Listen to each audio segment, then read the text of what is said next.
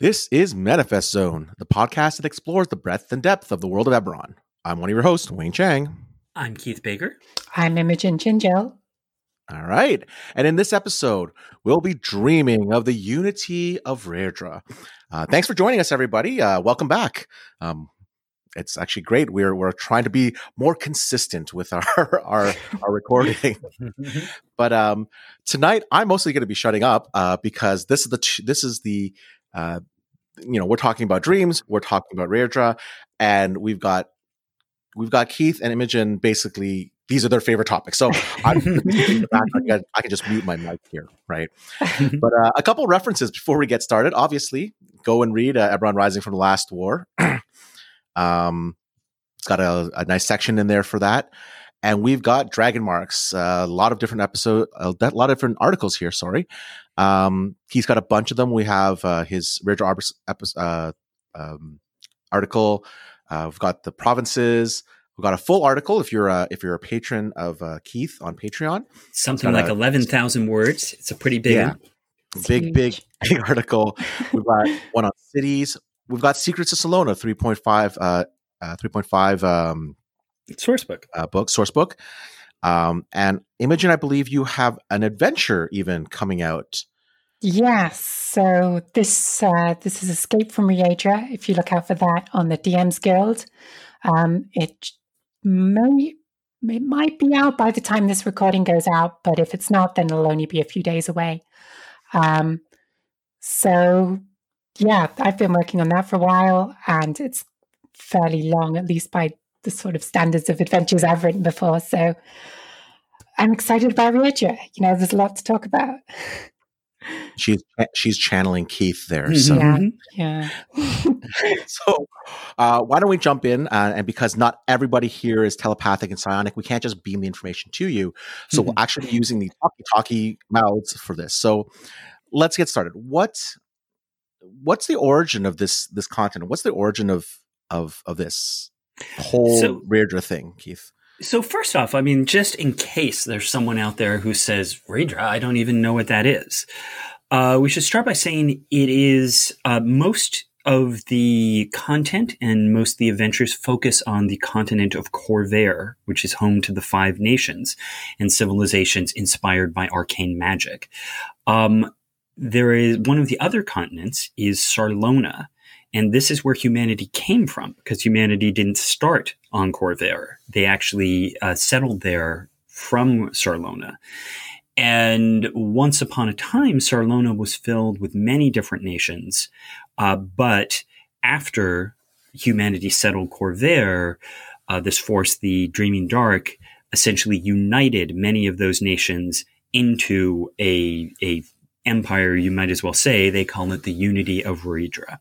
So Rairdra is this vast civilization on a neighboring continent, and it is mostly human, but it's very different from the 5 nations.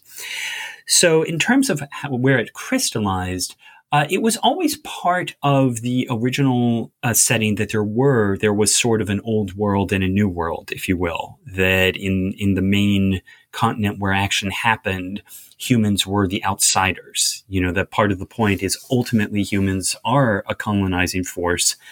And I sort of wanted to play with that point that in most settings, humans are presented as the sort of common dominant race. And I sort of wanted to play a little with the fact that, yeah, but maybe they shouldn't be. Like that they weren't always the dominant race of Khorvaire. That they did come here from elsewhere and basically take it away from folks. So that idea was always out there, and actually it tied to the Kalashtar. And one of the things we've said before is that the Warforged and the Shifters both emerged over the evolution of Eberron as we went from the 10-pager into the 100-pager, whereas the Kalashtar and the Inspired were there from the very beginning. And part of that was because I knew I wanted a concrete place for psionics in the setting. That having played D&D since first edition, psionics have always been around, but they've always been this weird, they don't really fit in tone with everything else. And I wanted to make sure that there was a place, that this is where psionics sort of have developed the same way that arcane magic has developed in other parts of the world.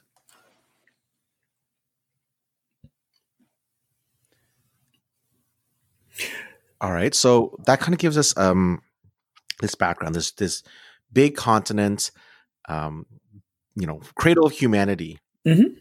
And as you said, it was part of the original documents, I guess in the 100-page Bible. Was that the 100-page Bible, the 10-page? So as I said, it was there in the 10-page, because the 10-page talked about the different races, and that included the Inspired and the Kalashtar.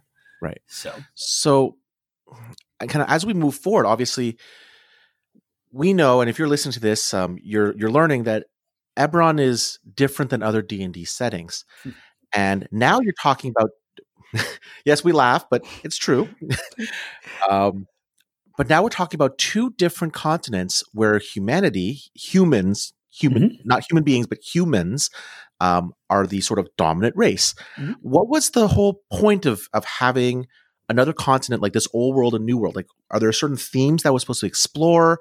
Was it supposed to mean something? Was it obviously it was intentional, but kind of what was the intent back by that? So there's two sort of major elements to it, and first there's the sort of philosophical plot side, and then there's the more concrete mechanical side. As I said before, one of the key points was that I wanted a place in the world for psionics, but unlike, say, Dark Sun, where psionics are really baked into the core foundation of the setting, I also wanted the idea that not everybody likes psionics. You shouldn't have to use them. They aren't an automatic part of the world. And so by saying we're going to have a culture that is tied to psionics, but it is going to be a distant culture, a mysterious sort of isolated culture, it basically meant that we right away said to game masters, if you like psionics, if you want to use them in your game, bring in the Inspired, have people go to Sarlona or have them come from Sarlona. If you're trying to play a Scion, you can always just say, "Ooh, I'm a Kalashtar monk," or "I was trained by, in Redra." And at the same time, if you want nothing to do with psionics, if you don't want that chocolate in your peanut butter, you could always just say, "Nah, we just don't really have any contact with it. It's a mysterious land. We've heard strange things about it." So it gave us that place of there is this absolute concrete place for psionics, and yet it's not that hard for a game master to just push it aside and say, I'm just going to ignore it for now. From a more sort of philosophical story standpoint, it does a couple of things. First, as I said, it gives us that point that humans in many ways on a grand scale are invaders. That it comes back to our discussion of the Dakani, and basically that goblins and orcs, for that matter, don't have to be evil, but they have a rightful reason to be antagonistic towards humans. That humans have taken their land and stolen their cities and things like that, and we wanted that note in there that there is a valid grudge for the goblins and such, and playing into that idea that the goblins had this ancient pre-human civilization. The third aspect that ties into it is the idea of the mysterious and alien culture, and that part of the point is it is both a human culture and it is where humanity comes from. And yet it has evolved into something that feels very alien and mysterious. It ties to the fact that they use a completely different form of, we'll say, science. Again, their magic, their supernatural technology, if you will, is completely different from what we're used to. And their society is completely different from Khorvaire, where Khorvaire is, warring nations, trying to sort of find peace and such. Redra is this vast unity. And yet at the same time, that unity is very sort of disturbing and dystopic. that it is this, what we know as readers, and players, is an alien force that has come in and taken control of this civilization. At the same time, it's important to sort of call out the things that it's not. A lot of people sort of jump to the conclusion that, it's supposed to, be like the mysterious East or something. And no, it's not. It's not supposed to reflect any nation on our world, any culture on our world, just like most of the places of Eberron, because what it's supposed to be is literally alien. This is a culture created by spirits of dream and nightmare, and it is a culture using psionic power, and sort of saying the same way we say, how would arcane magic influence the growth of civilization in the Five Nations? We want to say, well, if your tools are dream shaping, are telepathy, are teleportation, what does that society look like? How would it be different? The final piece I'd call out is it's often sort of looked at as, it's kind of like, the Soviet Union in the Cold War. It's this big, united but menacing force. And part of the point to me is that's not its relationship with the nations of Khorvaire, that there is a Cold War in Khorvaire, but it's between the Five Nations. And that the role of Raedra is actually as this big, mysterious superpower that essentially most of the nations actually want to have a good relationship with. That during the last war, it did offer assistance. That people aren't really afraid about Raedra invading. They actually want to have a good trade relationship with it. And that ties to this basic idea that we know so little about it, and that our leaders actually want to have a relationship with it. They welcome, their Raedran allies, whereas we as both players and most likely player characters know that, but this is bad. This is a, mysterious alien, conspiracy. And so it's supposed to have that, that tension of, we know this is bad. And yet at the same time, the Five Nations actually would like to be, to strengthen their ties with it. And so that's sort of the point. Yeah, I'm thinking on that point is, I suppose there are two very different ways you may end up running Raedra, depending on the knowledge level of your players. Because you can, it's very likely that if you're running a game with, Eberron fans, everyone at the table is going to know that something is up with this inspired diplomat who is at this party in Fairhaven or in Shan and promising gifts and putting on a smile for the other emissaries. So the players will know there's something up with that, and it can be a fun challenge sometimes to kind of separate character knowledge from player knowledge. On the other hand, you may end up with some players that haven't necessarily read every source book and don't know that Raedra has this sort of sinister spirits pulling the strings, in which case you get to sort of work towards that fantastic reveal moment. It's I don't necessarily know where to go at that point, other than to say that you've got two very different ways of tackling any game that's going to deal with Raedra as a theme. Yeah, and that's sort of the point to me, is it's like a twist on the classic sort of Mordor situation of saying this is a nation that we objectively look at and say, ooh, they're bad guys. And yet the point is, within the world itself, we don't really actually have a lot to point to say, oh, they're bad guys. And that as I said, that tension is kind of the point. Wayne, you have a thought? It's mostly, I think, one of the things that when this continent is presented, yes, there's character knowledge, there's in and out of character knowledge and player knowledge. But part of it, I feel, is that how this continent is presented makes a big deal. Because if you were to ask a DM, hey, what's this continent? Let's say you didn't really know. How does this DM describe it to you? Mhm. Because we have our own biases when we describe it, right? Because we know, having your mind controlled and losing your freedom for happiness is a bad thing. It's a dystopian future. That's our thing. That's what we feel. But if the DM is to describe, it is a utopian society.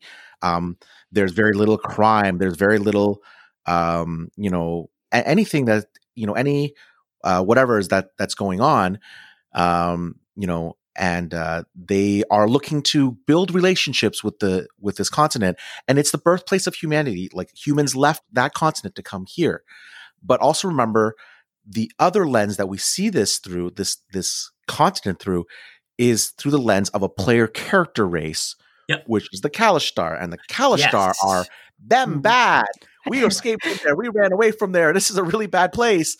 Yep. And obviously, even as a person who does not know what Sarlona is, if you've read the character things, it says there are good people, there are good spirits and bad spirits, and that place is full of bad spirits. Yep. And you automatically, as a Kalashtar, know that as a player who's read through the player section of Rising, you're an escapee.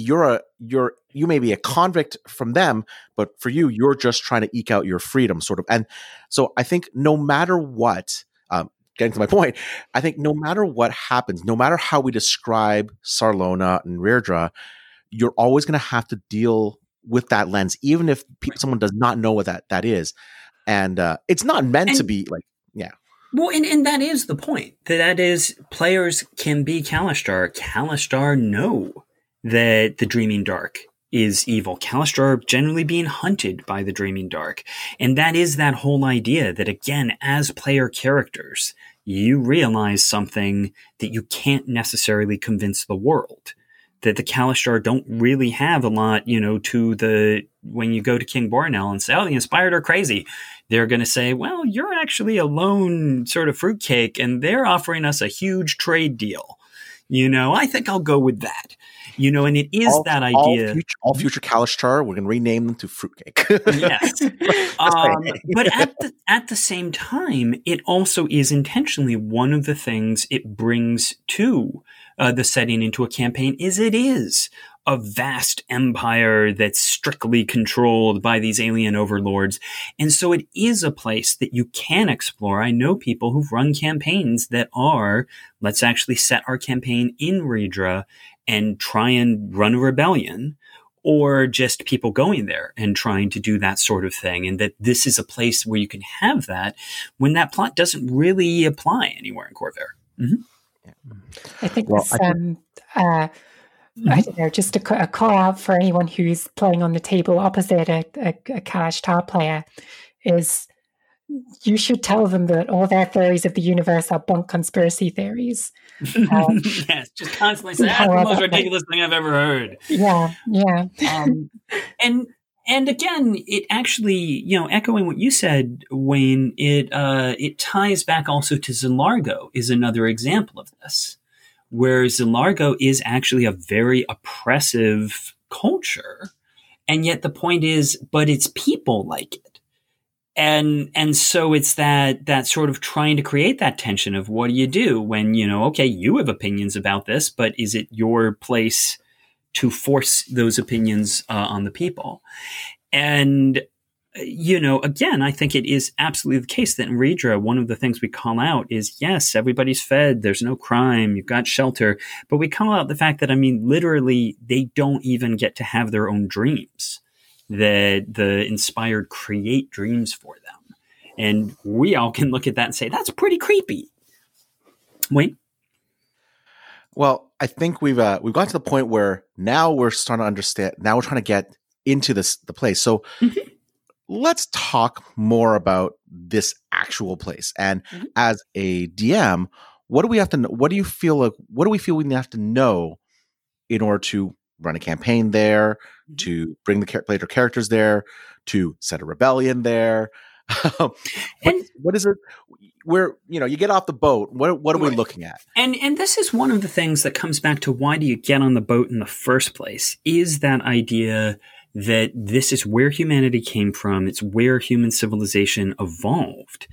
And so part of the idea is that you had these, pre-Sunderian, we call them, these old kingdoms that were all very distinct. The religion of the sovereign host, essentially, as followed in the Five Kingdoms, evolved in a nation called Pyrene in R'edra, and you had another nation, Kalesh, that was sort of a predecessor to the Church of the Silver Flame, that they also invoked the power of the Silver Flame. They just didn't use quite the same trappings or beliefs.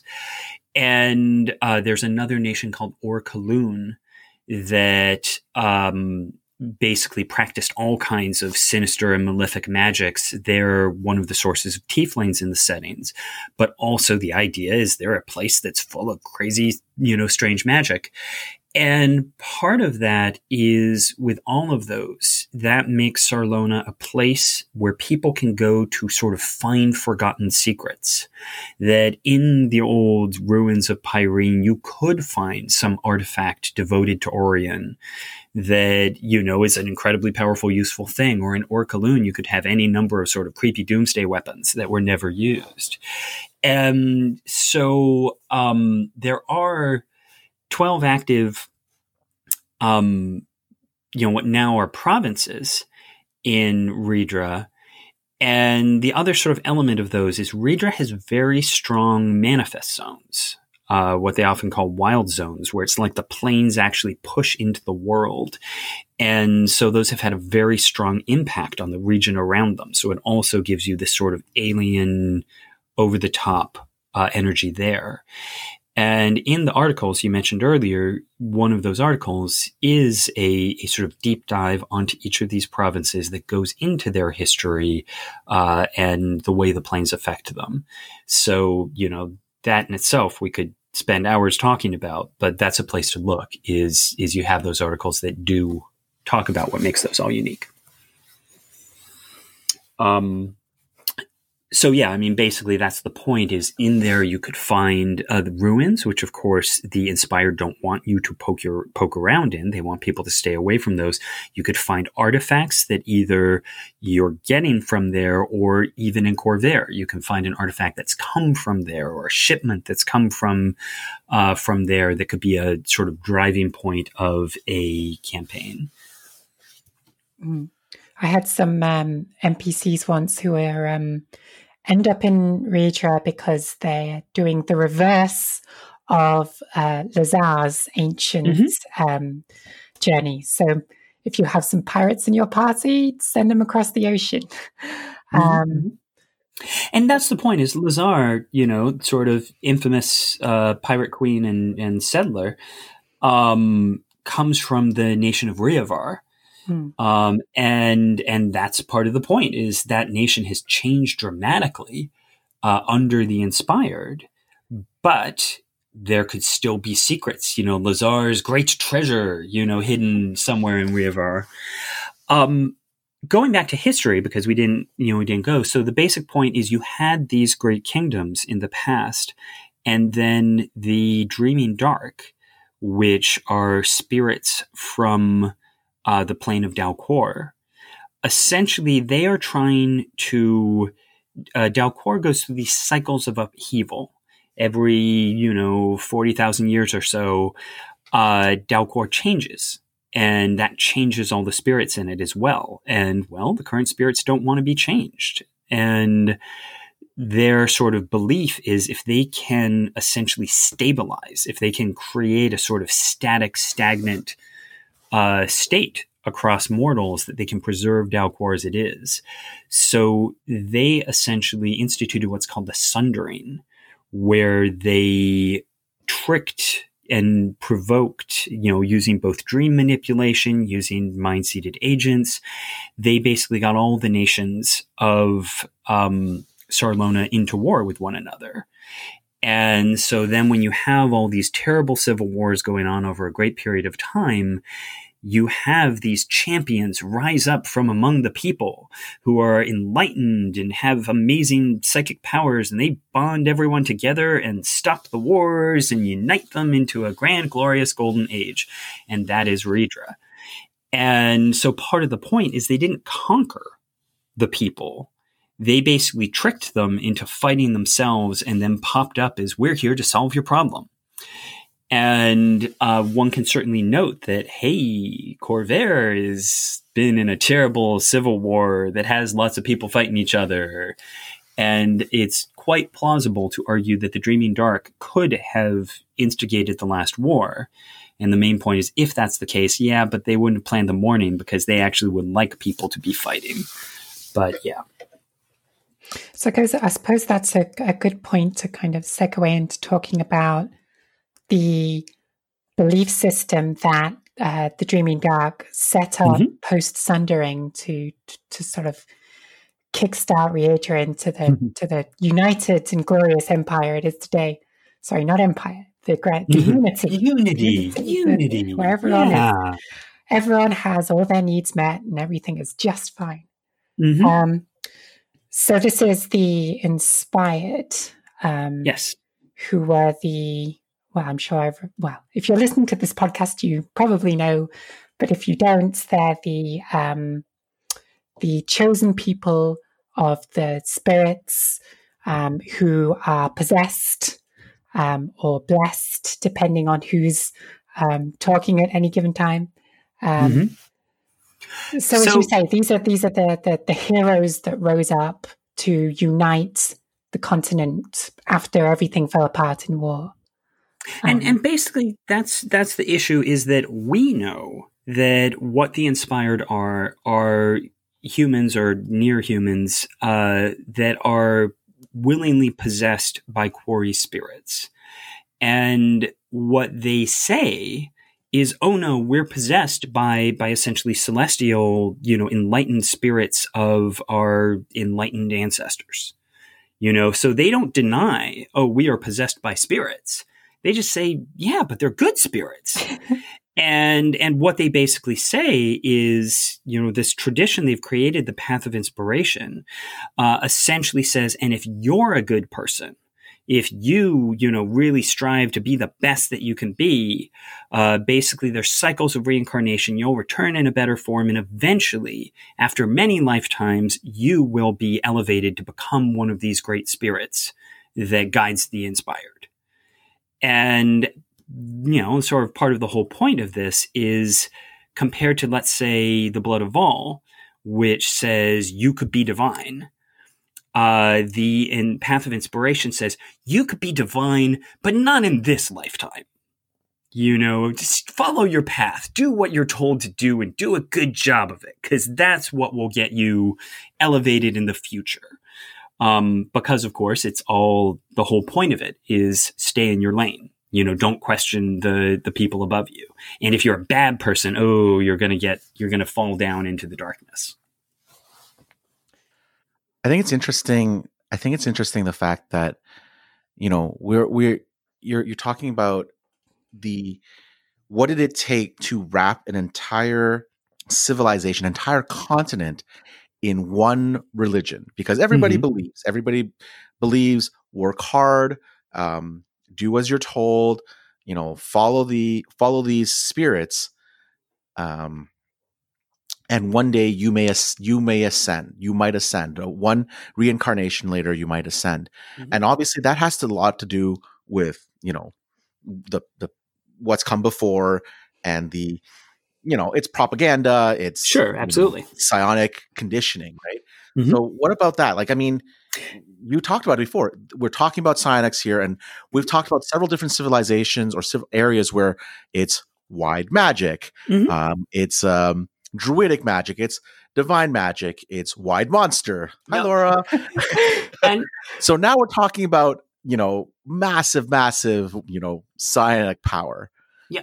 And so part of that, comes to the fact of this is how they accomplished this all in the first place was, one of the main tools of the Dreaming Dark is manipulating people's dreams and, inspiring them, creating beliefs, so again, and something like the Sundering didn't happen overnight. We're talking about, because again, they're immortals, this is something that played out over centuries as they spread these cult beliefs in different places, as they created the champions to inspire it. When you get to today, this is the point of not only, they have that, but,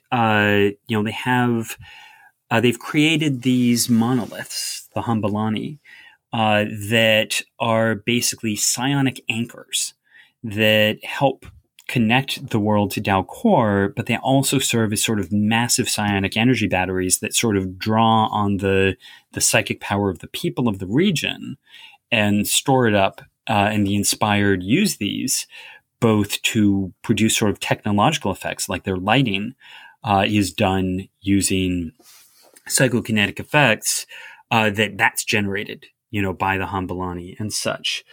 And one of the things they have is what's called the soothing voice. And the soothing voice is essentially a telepathic broadcast network. And so that they can actually broadcast out messages, and throughout the day, they will just broadcast a message. They can do it to a village. They can do it to a province, but basically just saying, you're doing a great job, everybody. Lord Sulatesh is proud of you. And, by the way, watch out for this group of outsiders who are really creepy, and are here to cause trouble. So you have these sort of, essentially, whether you put it to internet or, news radio, you have essentially the pundit constantly reminding you of stuff.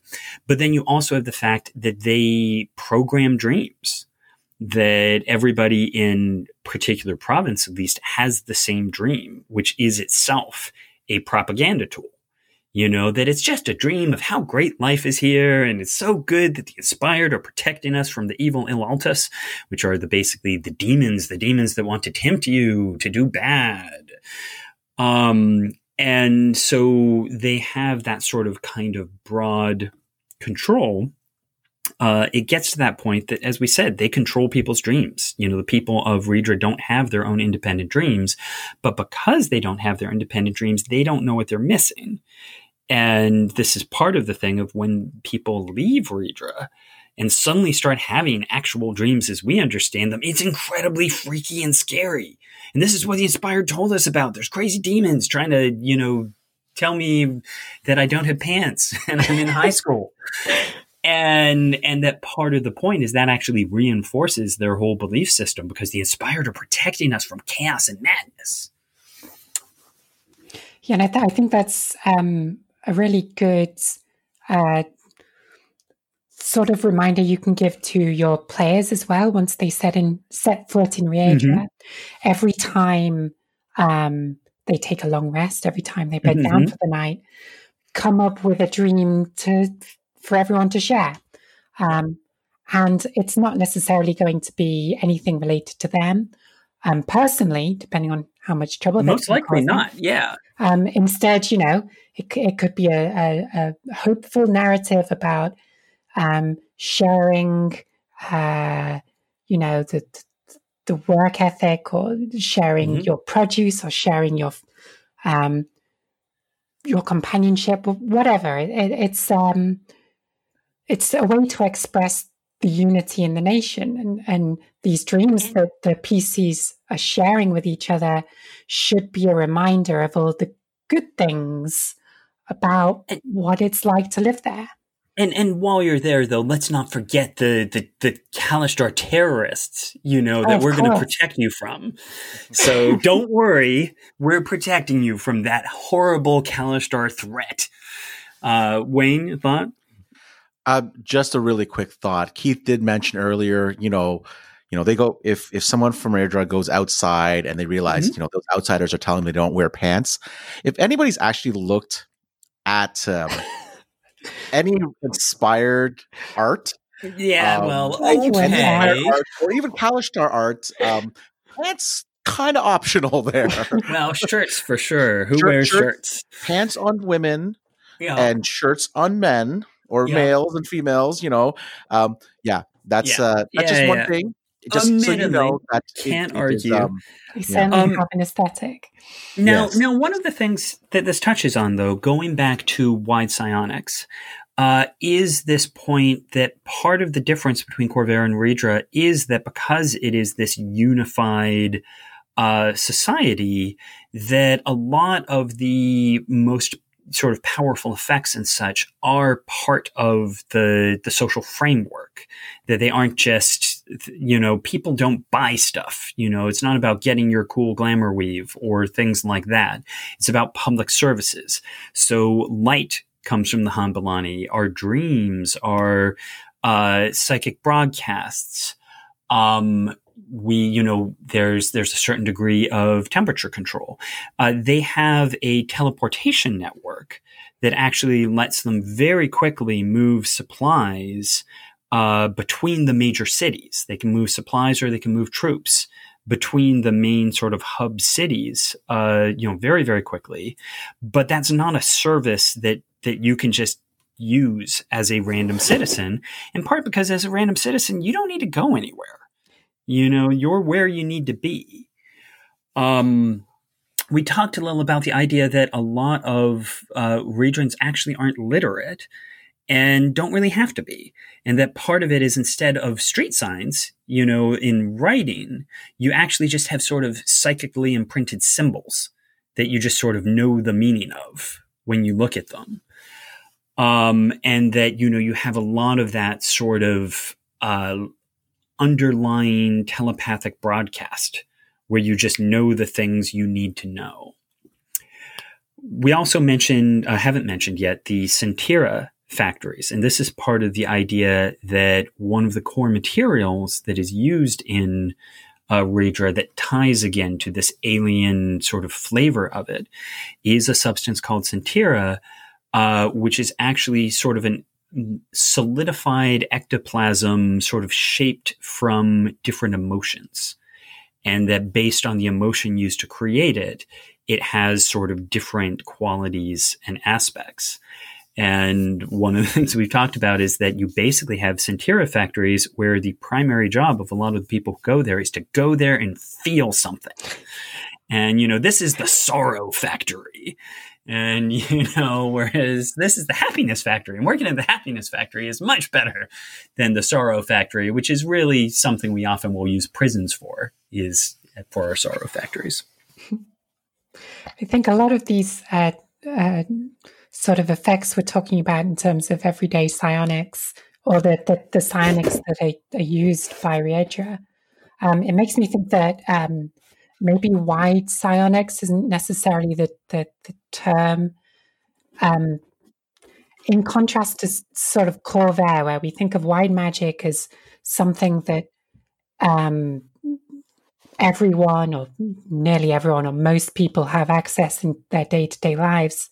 I think in R'edra, the contrast is more, it's sort of tall psionics rather than wide. In the sense that, this vast psionic power, this is a continent-wide telepathic network. It's all controlled and run by the inspired. And the commoners working the fields, or the soldiers patrolling the boundaries of Serkan or Adar or so on. There may be some people with psionic talents among them, but they're not the ones leveraging that power for the state. Yeah, you're absolutely right. I mean, it is a good point that part of the point is that most people don't have psionic power. They benefit from the light, the heat, the messages, but at the same time, they aren't actually. Some people are trained in minor ways, but for the most part, the common person doesn't need to have psionic powers or magic. Their job is to either go to the factory and feel sad or to work in the fields. And so I think you're absolutely right that part of it is that it's a very different thing. And unlike Khorvaire, where anybody, could learn magic. In Redra, people who are taught to use psionics are taught to do it for a purpose. That, this is part of the basic point of Redra is everyone has a purpose and your job is to follow that path. Like that. And I suppose and failing to do so is going to, earn you a knock on the door from the Thousand Eyes, for example, who are very diligent in setting up this constant psionic surveillance of every citizen to make sure that you do stay in your own lane, that if you do develop psionic powers, you will be scooped up and sent to the relevant agency. Yep. And this is a point of some people have called out names like the army of Redra as the Harmonious Shield. And some people have called that out as trying to evoke a certain cultural mood, which actually I'll say the primary inspiration was almost more Orwell. That it was trying to say they don't call their army something menacing. It's the Harmonious Shield. It's here to protect us. And the Thousand Eyes are very much the thought police. That they are literally monitoring people telepathically and trying to keep people from out of line. And, the point is overall, the sort of catch is that the Inspired do want the people to be happy. So it's not this grim, everyone's miserable, but they want them to be happy specifically according to their particular guidelines, Wayne? Well, I mean, you're saying, Harmonious Shield and people like, you don't call when you eat humans cannibalism, you call it Soylent Green. Exactly. It's exactly right. And the Inspired are good at branding. Yeah, basically. And the thing is that you're psionic blending. So like, if you think about it, like we're talking about, we've got our five senses and you're adding a sixth one in. So basically these thought police are basically going, we're not just going to control what you see and what you do and whatnot and spy on you. We're actually going to look in your mind and be like, oh, you know what? There's a deviant thought here. Right. And it's not, I can almost imagine this is not like the Trust where it's like, well, deviancy, we're going to, we're going to disappear you. It's like, we're very sorry. Like the thought police are like, we're very sorry. You're having some weird thoughts. Let us come help you. We're going to take you and we're going to help you reintegrate back into society, like, really, really like one of those things rather than the thought police kicking your door down. Yeah. So if you're visited by them, it's not that you've done anything. It's almost like when you're visited by them, it's not that you've done anything wrong. It's that something has changed and we need to make sure that we bring you back into the fold. We're one harmonious unit. We're one unified country. And I think that's one of the things that whenever I look at that and whenever I see it, I'm going to go, you know what? They're not going to brand themselves, like, again, Harmonious Shield. They're not going to brand themselves as thought police, even though we're using that term. They are the ones that are going to help you. They're here to detect something that's wrong so you can go see the doctor. Right. They're preventative medicine. Yeah. And this comes back to the path of inspiration. What they're detecting is, yes, these deviant thoughts are the result of the influence of the Eleltus, the demons that are trying to drag you down and pull you from the path. And we just want to put you back on the path. So yeah, we're here to help you with these strange and confusing ideas that you're thinking that are going to pull you in a bad direction. So the Thousand Eyes are watching for dangerous influences in society. Whereas on the other hand, you then have what are called the Edgewalkers, and the Edgewalkers watch for danger on the edges of society. Part of what we talked about is the point that Redra has very powerful manifest zones, and that you do have these regions that are literally sort of planar crossover points, where planes are leaking out, or where the influence of the plane may give people strange ideas. In a Shavaran area, people are going to be more aggressive. Irian will tend to give people hope, which, not necessarily what we want. And so the Edgewalkers basically are a combination, they manage these regions that have been sealed off and that people are not supposed to go to the realm of hope. They keep people out of the ruins. And they are also essentially the men in black, the emergency exorcists, the force that is dealt, is trained to deal with extraplanar threats. And, we'll get to this in a moment when it comes to players. One of the, of course, ironies of this is, well, the Inspired are an extraplanar threat. So they have this sort of juggling thing of they need the Edgewalkers to be very competent at what they do to protect them from other dangers. But the Edgewalkers are therefore also the most sort of potential force that could recognize the danger of the Dreaming Dark and try and do something about it. I mean, we've talked a lot about this. I mean, as a DM, how does this work? Mm-hmm. I use that term very broadly. Mm-hmm. How do you introduce players and your player characters into this, what seems like a relatively closed society? Mm-hmm. How do you, a pervasive thought police and people who are reading your mind, and how do you introduce, the chaos of player characters into, let's say, this kind of subsetting of Eberron? Well, and part of the question is why you want to do it. And it comes back to all the things we discussed before. What is the purpose?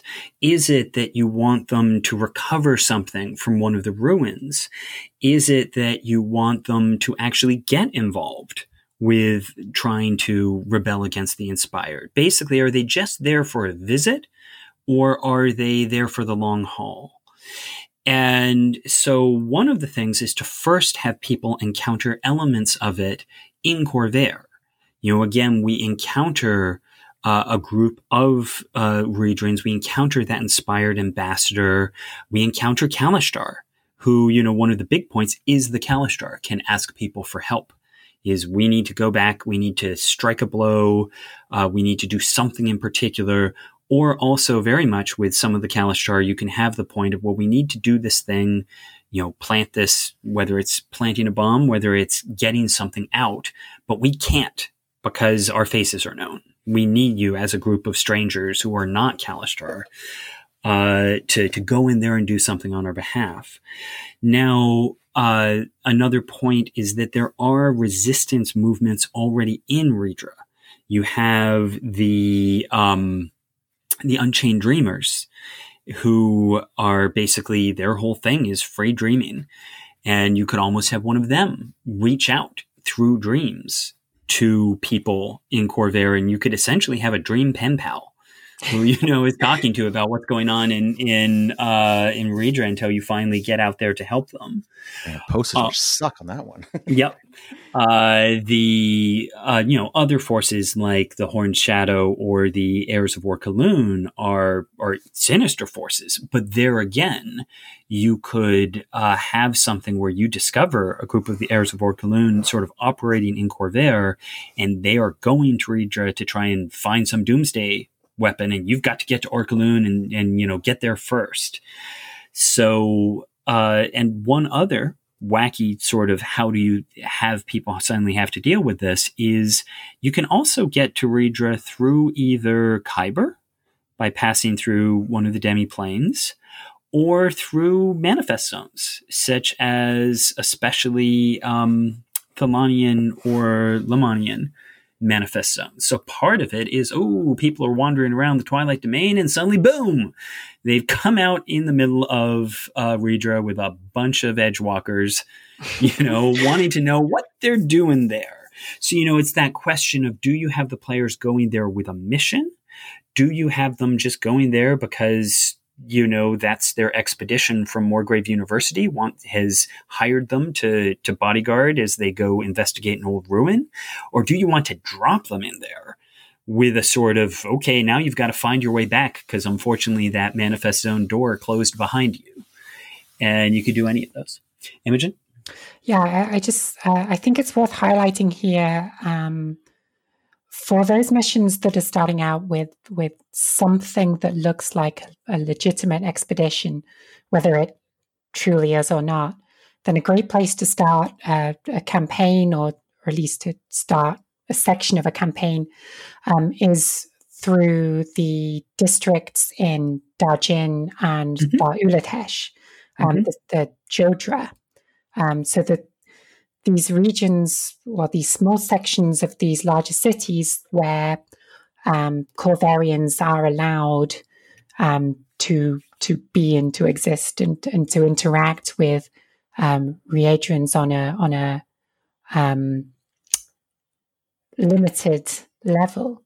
And that's a kind of a good starting point to start introducing and interacting with the various organizations that we've been talking about. For example, you might have to deal with agents of the Thousand Eyes before you're even allowed into the country to start whatever expedition you want to.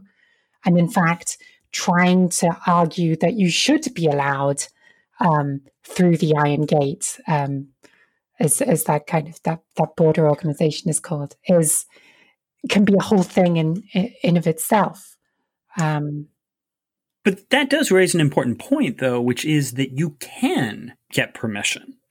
You know, that again, if you are with a Morgrave expedition, like you said, you can request permission and get sort of allowances. And basically, you're just under strict, don't interfere, don't cause trouble. But it's not like, you have to, getting into Riedra means you're a fugitive or a renegade. You can legitimately get travel permits if you have some place to go, if you're willing to go through those things. Daljin is covered in the Secrets of Sorlona sourcebook in some detail. And it's another interesting point is that if you want to play with that, we're probably going to get into a rebellion plotline. You could just start a campaign with the people, with the player characters working, for the dragon marked houses or for other legitimate businesses in the Jodra, and that you're starting out, you have a reason to be here. But as, Imogen, as you said, you're going to start making contact with rebellious factors or things like that. And where do you go from there? Yeah, and that's well, I'm going to plug my module now here. Yeah, please do. Tell us. Yeah, give us the gist.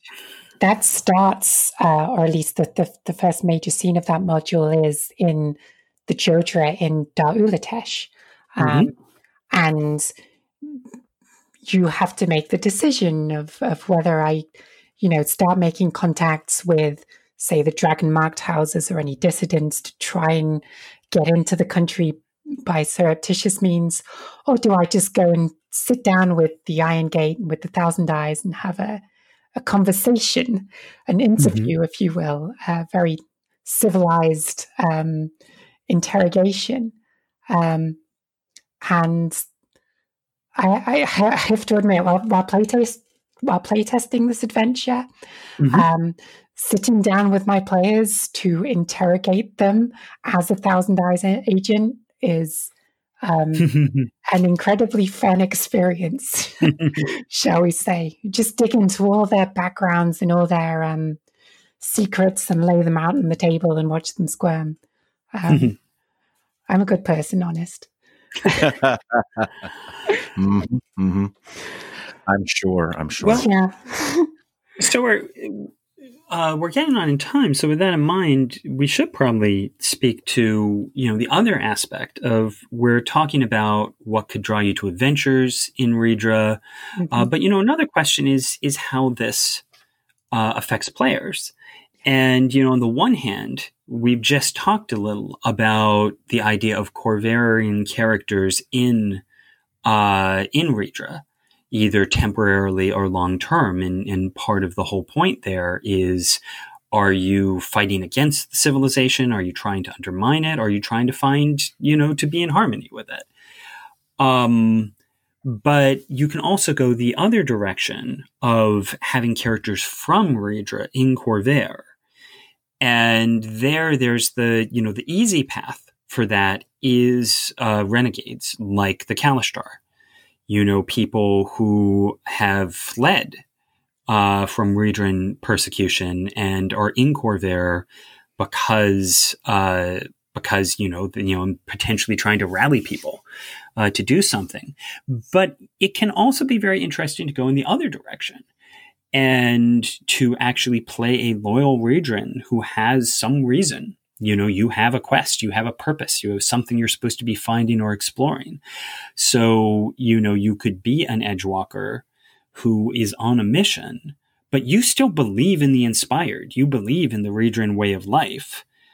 And yet at the same time, you can explore how's that work as you interact with Khorvaire.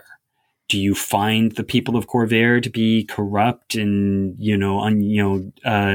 chaotic? Or do you see an appeal to what their style of life? And that can be an interesting thing to explore over time. You also get in terms of that, you also get to kind of sort of turn some of your typical things on their head, because as a Redrin character, you're not going to know everything about Khorvaire that the average person sees. I mean, a Warforged is probably pretty new to you. Yep. You've heard stories. You're going to be, you're either going to, like one of the easiest stories is you're hunting a bunch of Kalashtar, they're because they're enemies of the state. Right. And you can, obviously you can put the moral decision there. But the other things are you could be hunted because now you are the foreigner in this continent. Yep. And maybe someone wants to hunt you down and kidnap you and use you. There's lots of opportunity there to sort of turn your typical allies that we would know and recognize in Khorvaire and turn them on their head. I mean, maybe someone in the Flame suspects you, so they're going to come after you. Kalashtar, generally everybody's friends, but now they're coming after you. Those are your enemies now. Like there's a lot of different things you can do just being loyal, being from a different continent. It's like you've walked in and everything is brand new to you. Yeah, and I mean, just taking that basic concept, let's go back to the Edgewalker that we talked about. A very concrete example is the heirs of Orkaloon, who are basically arcane, I guess I'll say terrorists, for lack of a better word, who are trying to unearth the ancient powers of Orkaloon and use them to do terrible things. And you could certainly say you are an Edgewalker who is sent pursuing a cell of the heirs of Orkaloon that has come to Khorvaire either to obtain something and you're trying to stop them, or to do something terrible. You believe that the heirs of Orkaloon are here to try and destroy Sharn. And, that is a thing that we can all agree is bad. But, or they're trying to learn the secrets of the morning so they could use it as a weapon in Redra. But as you say, you get that fun thing of saying, you can have a character who absolutely the mission you are on is 100% a good mission. And you're trying to save people here as well in Redra. But like you said, are the Kalashtar going to now be actually targeting you because they see you as a villain? And, that can be, again, a fun thing to explore. Now, one of the challenges that comes up when you get to this is a lot of people will say, well, yeah, but you just said earlier that part of the whole point of Sarlona and Redra specifically is to explore psionics. How do we do that in 5th edition, where psionics aren't a strongly defined system?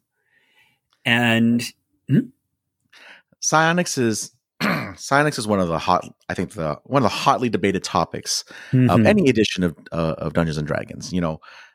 Except for people who play Dark Sun exclusively, it's not as common. It's not a common thing.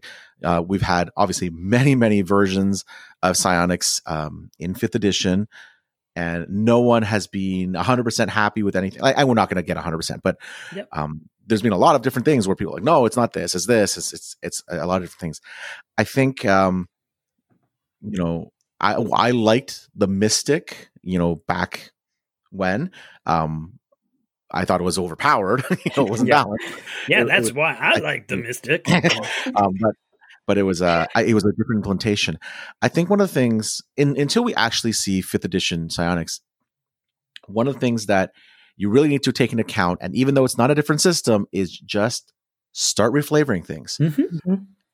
in Exploring Eberron, we had the mind domain, and we specifically call out the fact, hey, we know this is divine magic, but if you start thinking about it as psionics, it becomes psionics. Mm-hmm. And this is exactly the point, is that this is where 5th edition intentionally is kind of nebulous about things. Jeremy Crawford has called out that in many ways the Great Old One Warlock was intended to be a character that could be played as a psionic character. That you've got telepathic powers. And a lot of times with spellcasters, the critical aspect is picking spells that make sense. If you want to play a bard but call yourself a thought singer, we'll pick powers like Charm Person, Detect Thoughts, Mage Hand. If you pick the right assortment of powers, then it feels like, I can call that. My Mage Hand's my telekinetic ability. My Detect Thoughts is my telepathy. That, yes, mechanically you are casting a spell, but it's up to you what that looks like and exactly how you're doing it. Is your Charm Person, I'm speaking a magic word that makes people love me, or is it that I am, my eyes are glowing and I'm twisting your thoughts in my direction? And again, with things like the mind domain for the cleric, we specifically created that with that in mind. But as a DM, I'm certainly willing to work with a player to reflavor a thing or two, change a damage type to psychic if it, sort of gives the spell a different feel, to sort of help capture this character, has more of that feeling. And I think in one of the recent articles I wrote about, it's easy to have like a monk feel like a psionic driven character, but you could even take a barbarian and say, when I rage, I'm actually basically like channeling psychokinetic energy. And let's face it, when I rage, I do a little more damage. I get a bonus to strength checks and I take less damage. And it's easy for me to say that's not because I'm angry. It's because I am literally generating a kinetic shield that is pushing away, the physical damage I'm taking. But I can only maintain this state for a short period of time. And so really, don't be limited by the default assumed flavor of the ability. Rage doesn't have to be rage. Focus on what the ability does and ways that you can describe that make more sense for your character. Mm-hmm. And this can even be a good way to introduce, if you did want a Riedra allied character, you can reflavor some of these abilities as if you are a chosen, when you become possessed as an inspired. And I was thinking, like with this barbarian example you just brought up, Keith, is what if your rage is you're Laura Corey master who's taking control of your body and you become this nightmare spirit of rage. There's a lot of potential in that. And, as both of you have said, file off every proper noun and write your own one in. And you can have a lot of fun. I think that pretty much wraps up what we were talking about. We've talked about Riedra several times and the psionics and whatnot. So I think that's pretty much it. Anything else to add? Not for me. I think we can all agree that Riedra is the greatest unity in all of Eberron. We're going to go there again and again. It's better than cats. That's right. Listen to your quarry overlords. That's right. Okay. Well, thanks everyone for listening. Be sure to visit our website at manifest.zone, where you can find subscription links to our show, post comments on our episodes, or leave a review on the podcast service of your choice. And you can even find links to all of our social media. Let us know what you think. And join us next time as we follow the Dragon Shard rush to Kabara. And until next time, keep exploring. This is Manifest Zone, the podcast that You were so good there too. It was So totally like, oh, you had a voice. Okay. I almost thought I was listening to Christian. Yeah. I'm trying to do my Christian Serrano voice, and I just start laughing. All right, let's try. We're gonna leave that in for the outtakes. Yeah, we're gonna have to cut that one out there. That one. All right. All right, hang on a second. I'm still laughing. Okay.